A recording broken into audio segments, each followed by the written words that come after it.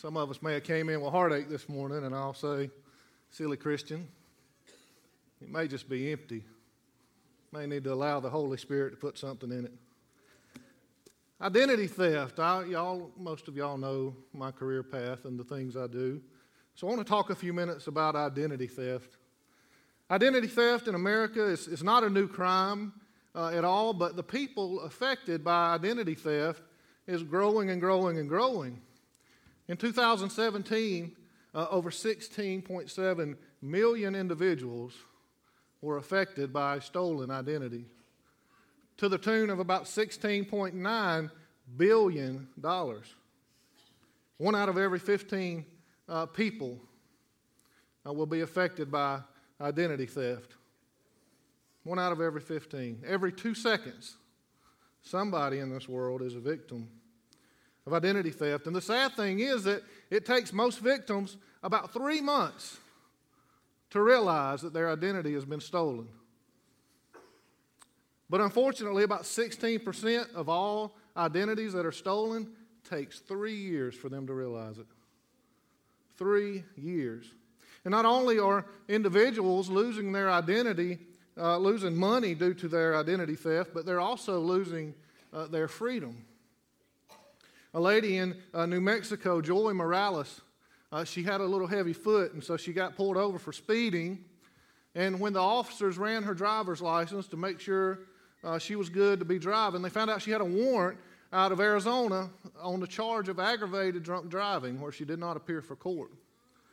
Miss Morales told the officers, begged and pleaded, said, I've never been arrested for drunk driving. I've never been pulled over in the state of Arizona.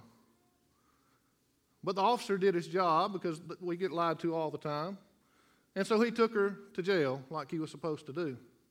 Miss Morales got extradited from New Mexico back to Arizona on this charge. And 49 days later, after sitting in jail, it was determined her identity had been stolen. So we can lose money and we can lose freedom. The Federal Trade Commission and companies like LifeLock, they exist in part to help individuals keep their identity from being stolen. They exist to help individuals whose identity has been stolen. I've taken a look at their strategies and how they help people, and I've come up with 5 different steps that I wanted to share with you, just in case your identity may be ever stolen. 5 steps on how to deal with stolen identity. 1, detect and realize that your identity has been stolen. Well, that seems duh, yeah.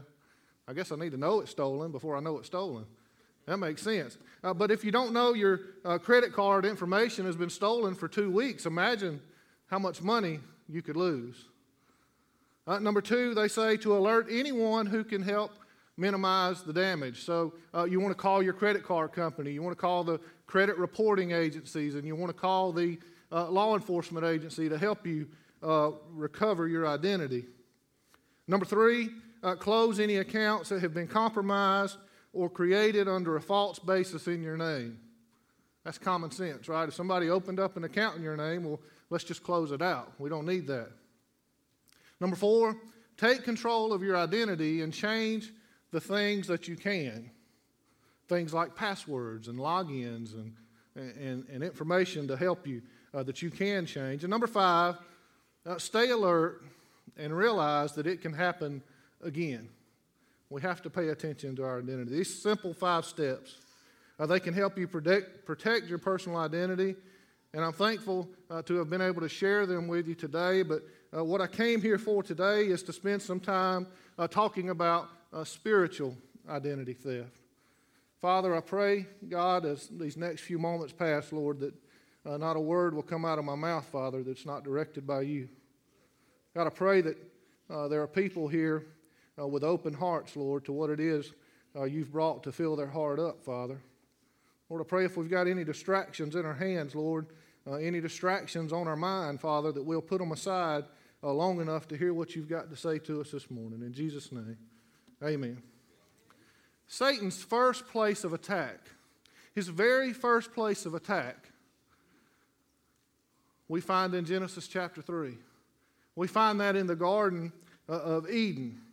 His first place of attack was on Adam And his method of attack was to steal his identity. The very first thing he chose to do there. Satan used the serpent. You all remember the story, but if not, I'll just kind of go through it. Satan used the serpent to trick Adam and Eve into believing that God had selfish motives for not allowing them to eat from the tree of knowledge and good and evil. Like a modern-day con artist or a hacker, Satan's actions were motivated by discontent and jealousy and envy. His tactics were based in lies and pretense and deception. His goal was simple: to destroy the confidence that Adam had in God as their identity as children of the Most High God. Because they believed Satan's lies more than God's promises.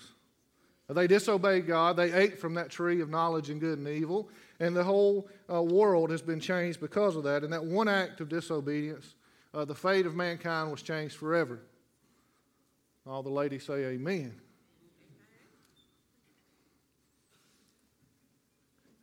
The first time in the New Testament we see Satan attacking. Satan attacked the identity of Jesus. But he messed up this time. He made a mistake. You see, in Matthew chapter 3, towards the end of the chapter, we find John the Baptist baptizing people in the river. And all of a sudden, Jesus appears on the scene, right?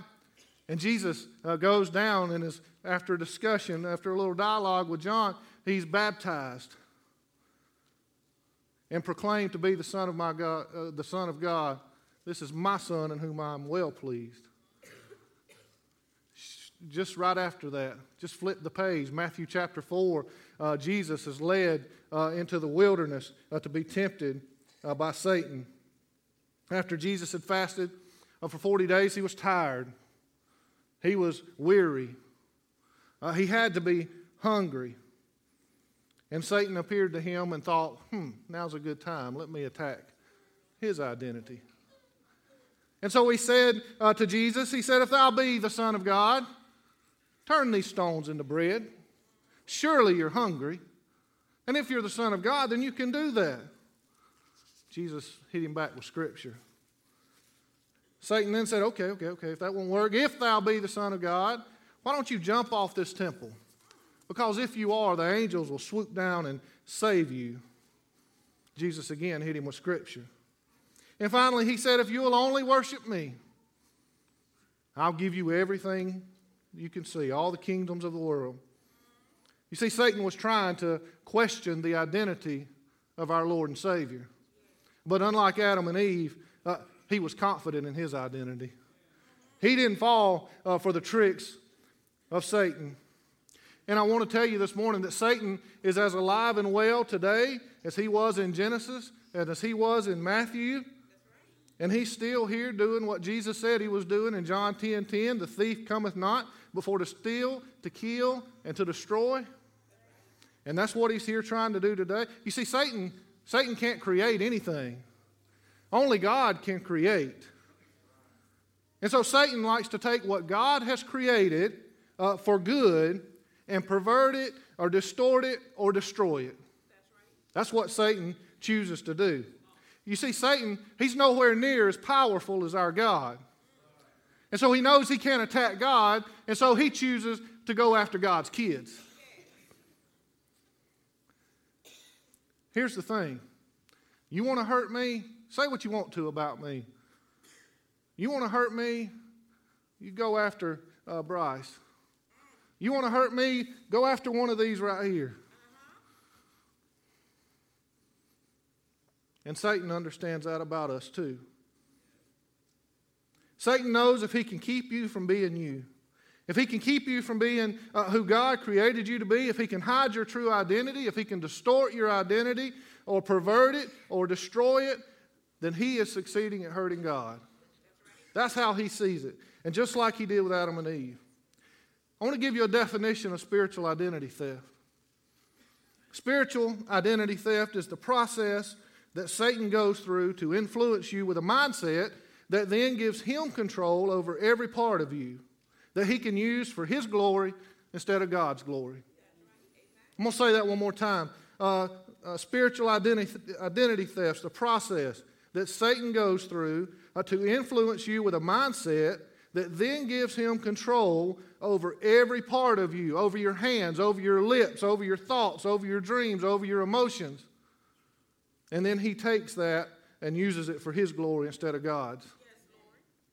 How is it, you ask, that Satan keeps you from knowing your true identity? Number one, Satan keeps you from knowing your true identity by the opinions of others. Your parents, your coworkers, your classmates, your brothers, your sisters, people that like you, people that don't like you, have spent their entire life saying things about you. Some of those things are true. Some of those things are good. Some of those things are false, and some of them are bad. But either way, the opinions of other people about you are expressed to you in order to change their image of you and make you believe the same way. If you tell your child, man, you're doing such a good job, I'm so proud of you for doing good in school, you're trying to put that in their mind. It's your opinion of them. All your life, people have tried to get you who they wanted you to be instead of who God wanted you to be by their opinion of you.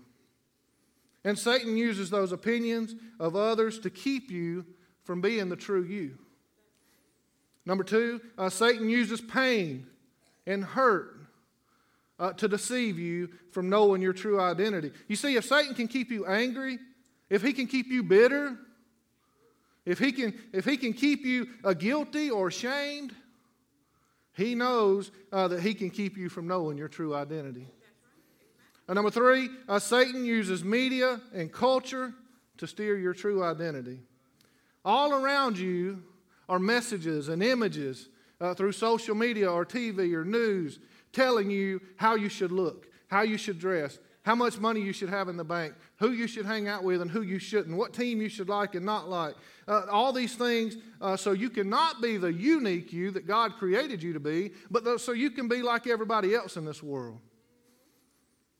And may I remind you that 2 Corinthians 6:17 says, wherefore come out from among them and be you separate from the world. Number four, Satan puts thoughts in our minds.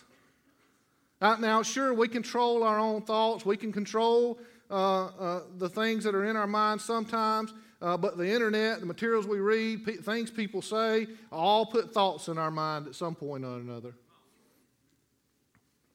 Another preacher said it like this. He said, when God puts something in your mind, it's called inspiration. When Satan puts something in your mind, it's called temptation. And when I put something in my own mind, it's called stupidity. And I believe that. And my wife believes that too. And I think you've probably had some thoughts in your mind that you could say the same thing. You see, I can put thoughts in your mind. I'm putting thoughts in your mind right now. Other people can put thoughts in your mind. God can put thoughts in your mind. Satan can put thoughts in your mind. But at the end of the day, it's up to you what thoughts you hold on to and which ones you let go. You have to be able to separate those things. You see, Satan wants to steal your identity. So Satan's going to say things to you like, you have to earn God's acceptance in order to be loved by Him. You have to earn that, and you're not working hard enough to earn that. Satan may say, you don't matter. You're not important. As a matter of fact, you're worthless. You are just plain worthless. Satan may say, you know that sin you committed?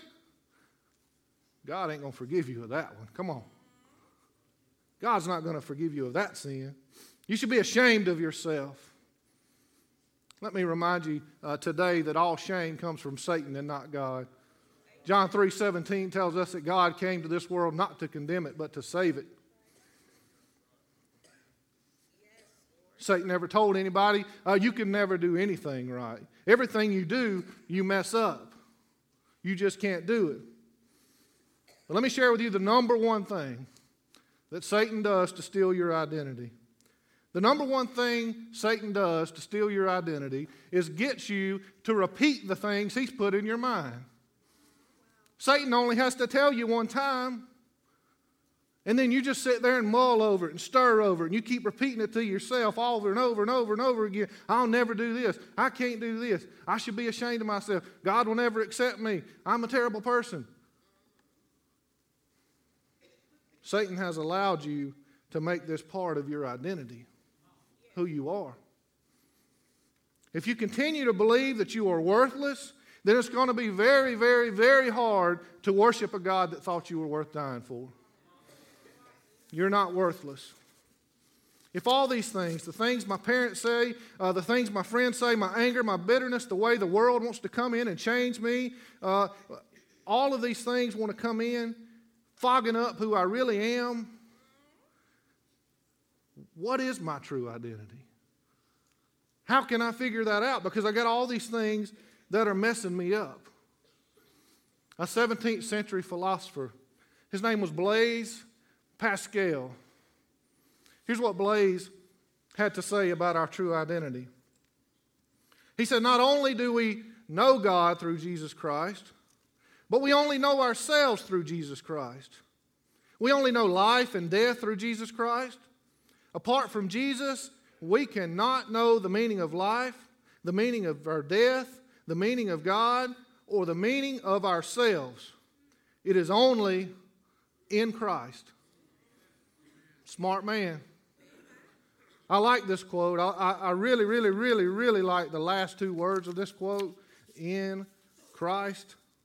Because it's only in Christ that we will find our true identity. To have your identity in Christ, it means simply that you're placing your confidence for life and eternity in the Lord Jesus Christ.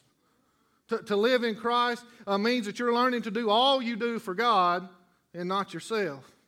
It means you're every day being formed into the image that God created you to be. It's because you want other people to see Jesus in you. Living in Christ. In Christ is a key phrase in the New Testament. In Paul's epistles alone, we see the phrase in Christ, in Him, capital H, or in the Lord over 160 times. We find the word Christian 3 times in the New Testament. But I would like to say these are sort of synonyms. If we see in Christ, we can assume that that's a Christian term. Paul reminds us of our identity 160 times. That's amazing to me. It's amazing to me that he does that. And if you don't mind, I just want to share a few of those characteristics of who you are in Christ, just to remind you. From Romans, there is no condemnation for us in Christ. We can never be separated from God's love in Christ. We who are many form one body in Christ. From 1 and 2 Corinthians, we have wisdom from God in Christ. Our labor is not in vain in Christ. We are a new creation in Christ. Y'all hear what I'm telling you this morning? From Galatians, we become God's children in Christ. From Ephesians, we have every spiritual blessing in Christ. We have the forgiveness of sins in Christ. We were also chosen in Christ.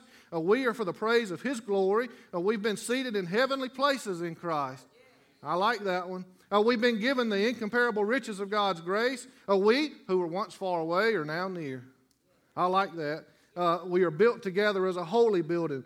In Christ we are light. From Philippians, our joy overflows in Christ.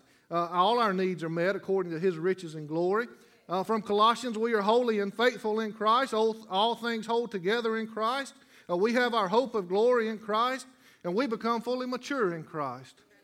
And from 1 Thessalonians, we will rise from the dead in Christ. We can give thanks in all circumstances in Christ. From 1 and 2 Timothy, we have faith, hope, and love in Christ. And we can gain an excellent standing and great assurance in Christ. And we have the promise of life in Christ. In Christ, in Christ, in Christ. If you're saved today, you should be shouting the victory because your identity is not in who your mama and daddy says you are, or your identity is not in who President Trump says you are, or your identity is not in who your spouse says you are, or your classmates say you are, or who I say you are. Your identity is in Christ alone. It's God Almighty that says you are enough. And if God says that, it should make Satan flee quick, fast, and in a hurry. Run, devil, run's all I got to say, because we live in Christ.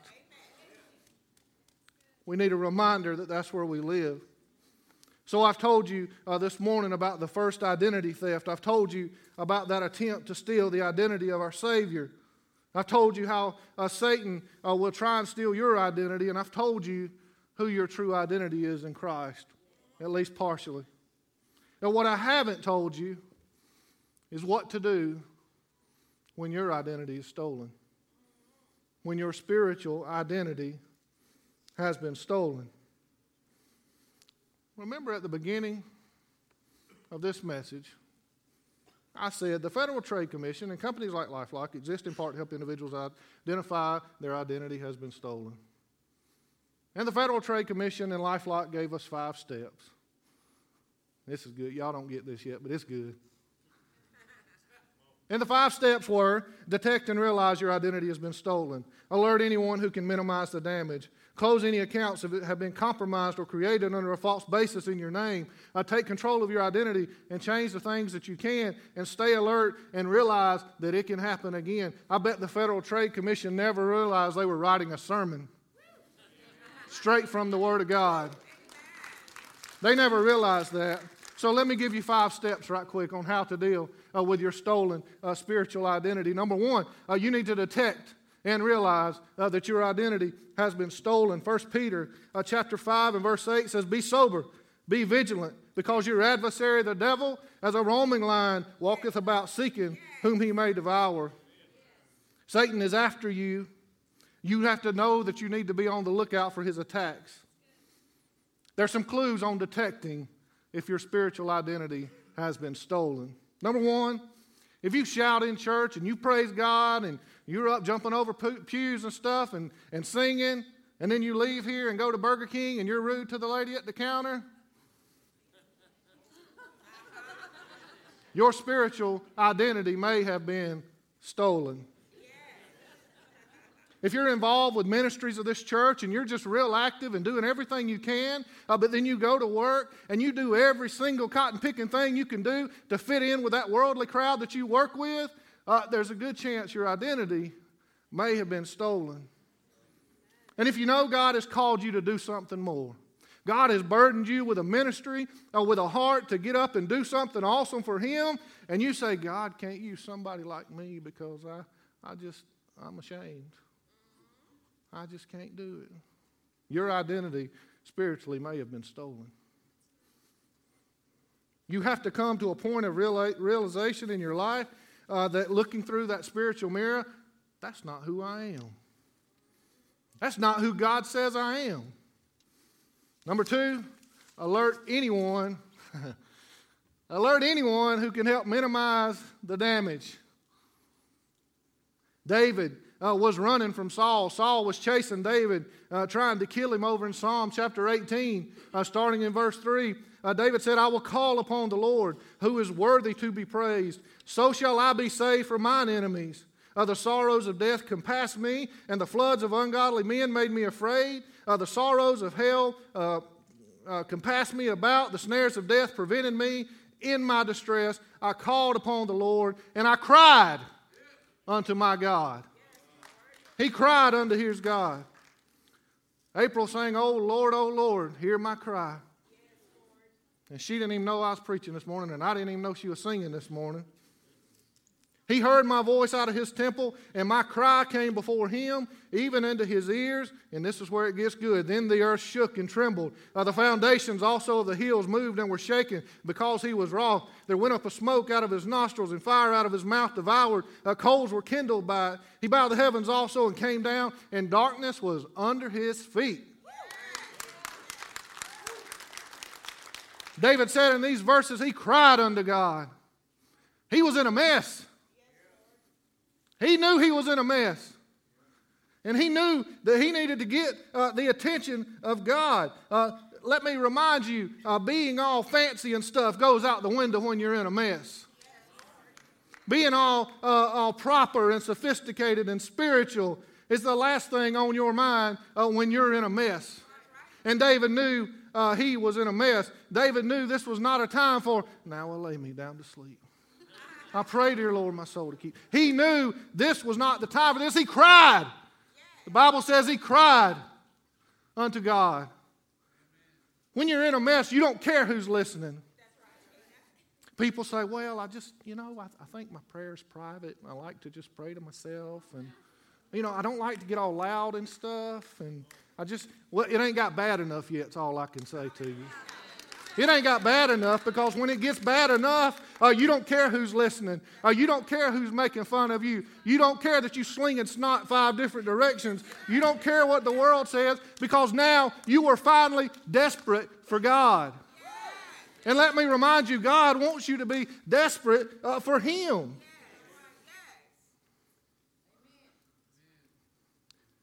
If Amber and I are asleep at night and Daphne, our dog, I called her a dog, I'm sorry, she's a dog. If our dog needs to go potty, she'll tap me. 3 o'clock in the morning, don't matter. Baby, Daphne needs to go potty. And so I'll get up and groggy and mean, and I'll go take Daphne to potty. But if somebody's beating down my door, it ain't no baby, it's get up! There's somebody coming in.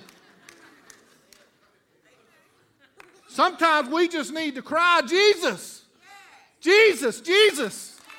My identity in you has been stolen. Satan has taken it from me. That rape, that molestation, it stole my identity. That adultery stole my identity. That divorce, it stole my identity. Those drugs, that alcohol, it stole my identity. That pornography has stolen my identity. The things Satan says about me has came into my life so bad and has stolen my identity. It's putting thoughts in my mind. God, I need my true identity back. Sometimes we need to cry out to God. Sometimes we need to pray and alert anyone who can minimize the damage. There's only one that can minimize that damage. Number 3, we need to close any accounts that have been compromised or created under a false basis in your name. Romans chapter 16 and verse 17 and 18 says, "Now I beseech you, brethren, mark them which cause divisions and offenses contrary to the doctrine which ye have learned, and avoid them. For they are that are such serve not our Lord Jesus Christ, but their own belly, and by good words and fair speeches deceive the hearts of the simple." We all have some things in our life, some accounts that we need to shut down. It may be that those areas of fakeness in your life, those areas of fakeness where you act like one person in church, but you round the corner in Walmart and you see Pastor Yates and you're like, oh.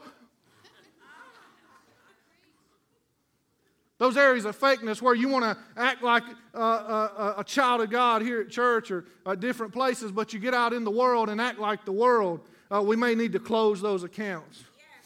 There's some friendships that we need to shut down. Here's the truth. If your friends aren't building you up, they're tearing you down, and you need to shut it down. They're doing one or the other to you. There's some habits that need to be shut down. We have habits we need to get rid of. Things that we do outside of the will of God, thinking, oh, they're not hurting anyone. I mean, it's just something I do on my own. Well, they're hurting you, and they're hurting your testimony. Some of those things just need to be shut down. And number 4, the Federal Trade Commission preaches that take control of your identity and change the things that you can. 1 Corinthians chapter 6, a very familiar scripture. What? Know ye not that your body is the temple of the Holy Ghost, which is in you, which ye have of God, and ye are not your own? For ye are bought with a price. Therefore glorify God in your body and in your spirit, which are God's. Some things you can change. You can change what goes in your mouth. Alcohol, drugs, or like I've realized lately, too much food. I've taken some strides the last few months and trying to make a difference in that. Realizing that I need to change some things. So you can change what goes in your mouth, but guess what? You can also change what comes out of your mouth. We can all use a lesson in changing some things that come out of our mouth. Some of those things nobody in Christ would be saying. And we all know that. You can change what goes in your ears. Right?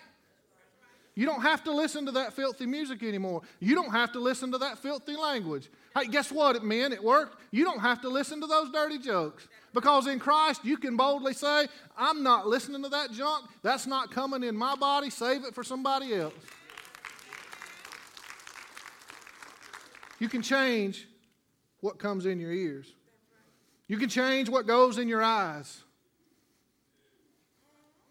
Now listen, Pastor Yancey is, and I'll say this in front of his wife, he is not some high and mighty man that's above anybody in this church. That's right. But let me ask you this question. Would you watch that movie if he was over visiting? Would you pull up that internet site if your child was sitting in your lap? Well, why do we do it when Jesus is walking every step with us? Every step we take, he's right there with us. And we still choose to do those things. I'm not a biological father. I've not raised a child from birth. But I've worked with kids long enough to know this. If you have to say, no, go away, Junior, this is for adults. Right. If you have to say, go away, Junior, you don't need to listen to this, you don't need to watch this, guess what? You shouldn't be doing it either. And to take control of our identity and change the things we can. Lastly, we need to stay alert. Stay alert and realize that it can happen again. Paul was nearing his death over in 2 Timothy, and he was talking to Timothy about sticking to his faith. And here's some instructions that Paul gave Timothy. He said, but watch thou in all things, endure afflictions, do the work of an evangelist, and make full proof of thy ministry. You have to constantly be on alert for signs of things that may be trying to steal your spiritual identity. And the best way to do that, pay close attention to your surroundings. Watch in all things. The best way to do that is understand that pain sometimes only comes to make you stronger. Endure those afflictions. Number 3, tell others about the Jesus you serve. If he's so great and so mighty and how great is our God, then why are we not telling other people about him? Do the work of an evangelist. I'm not saying you're a preacher or a pastor. You may or may not be, but you're still called to share the love of Jesus with other people. And make dead sure your testimony is never called into question. It takes years to build a testimony and about 1.2 seconds to destroy it. Make full proof. If we stay focused on those things, we're going to lessen the chances of our identity being stolen. And I'm done. I don't know where you are today. I really have no idea where you are with your identity in Christ. Now, I hope you have a strong confidence in your identity. I hope that you understand completely who you are in Christ. I hope the devil hasn't been able to weasel his way into your life and take control of your identity and what belongs to God. But I also know there's a lot of hurting people in here today. There's a whole lot of people in here who've been told who they wouldn't and would be in their life. And their goal is to make a difference and say that ain't true. There's a whole lot of people in here who are bitter and angry and ashamed. And there's a whole lot of people who are letting the culture that they live in dictate who they are by the way they act. There are a lot of people in here who have thoughts that have trapped their mind and have them wrapped up into believing something about themselves that just isn't true. I don't know where you are today, but there are a lot of people probably in this room who have allowed those things that Satan says about your identity to be an anthem for your life. You wake up and go to sleep by who the devil says you are. You don't have to do that. Your true identity is in Christ, and he lets you know over 160 times just in the New Testament. The altar's open as it always is. I don't know where your heart is this morning. I don't know how your identity's been affected. But I do know right now as good a chance as any to alert anyone who can minimize the damage. And our Savior is that one who can minimize that damage and turn it around. Maybe you're confident in your identity. Man, you got your identity wrapped up good. But maybe you know somebody in your family who's lost their spiritual identity. Maybe you want to come and pray for them this morning. Maybe you want to come and plead to God on their behalf.